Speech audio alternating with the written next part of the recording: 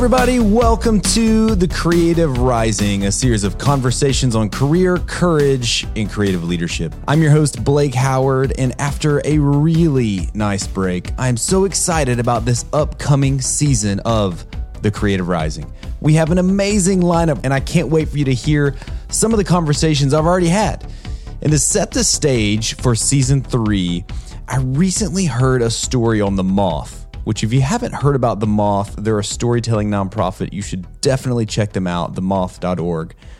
The story is set just weeks after September 11th in 2001, and it was told by a former flight attendant.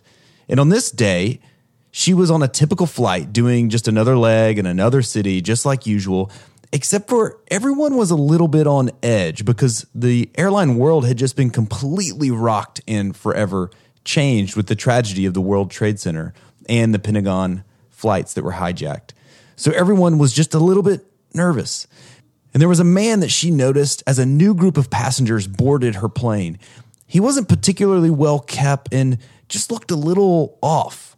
And most odd of all, he was carrying a trash bag that he carefully placed in the overhead bin just before taking a seat. It just kind of stuck out in her mind and was noted as weird. And as the flight progressed, she noticed that he kept getting up and checking on it, getting up and checking on it. And every once in a while, he would get up and pace up and down in the aisle. So much so that it really started to make her worried and concerned about who was this man. So eventually he went and stood in line for the bathroom anxiously.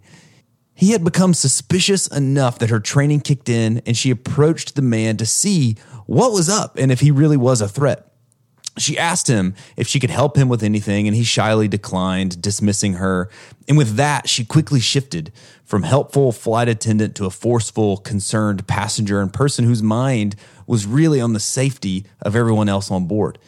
And she asked him what was in the bag and why was he acting so nervous. In reply, her apprehensive stares were met with a broken expression, and he said, "My son was a first responder in the Twin Towers, and he never made it out. They found him a few days later, and they gave me his uniform, and it's in the bag. I didn't really know what to do with it, so I just put it in this old trash bag." And instantly, the flight attendant realized that she had judged him all wrong. He wasn't an insane hijacker, but a distraught dad coping with a tragic loss of his son. And this story proves a great point, that context is everything. Understanding the man was coming from a tragedy changes the story. Understanding who he was and where he was coming from shifts our perspective. And that's what we're going to focus on this season, context. If we want to overcome the obstacles of difficult people, coworker conflict, growing our career, improving your craft, or staying inspired, then I think context is everything. And I want to know more about the context of some of my favorite artists and creative leaders, like the context of their story and their background, or the context of how they stay inspired, or the context of relationships and key mentors who helped them along the way. Our context determines who we are, where we're coming from, and can give us true empathy, even for those that we're creating for. And not understanding someone's context is really the beginning of ignorance. And today, we need more brilliance and less ignorance.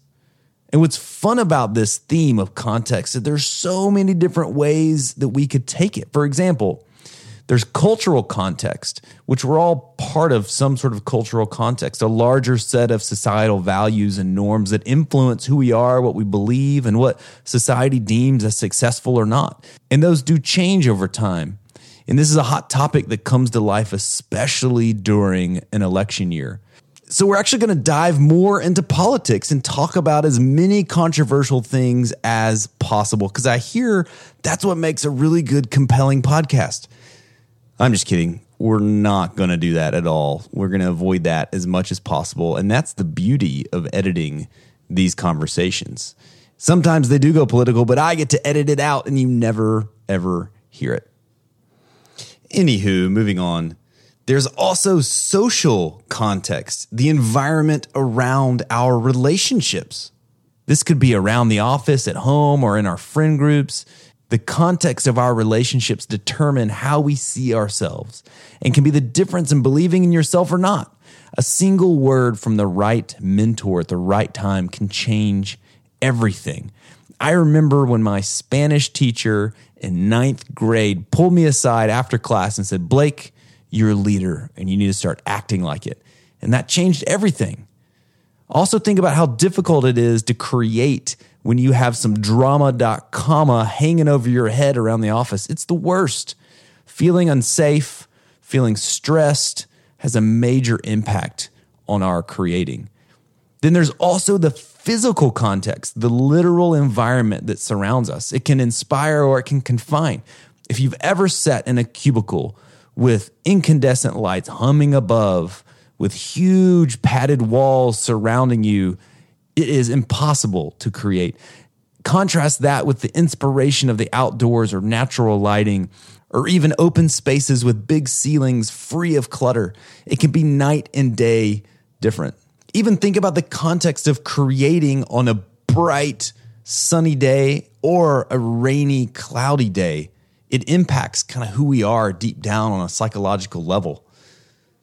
There's also the little context to think about, like the room you go to present in.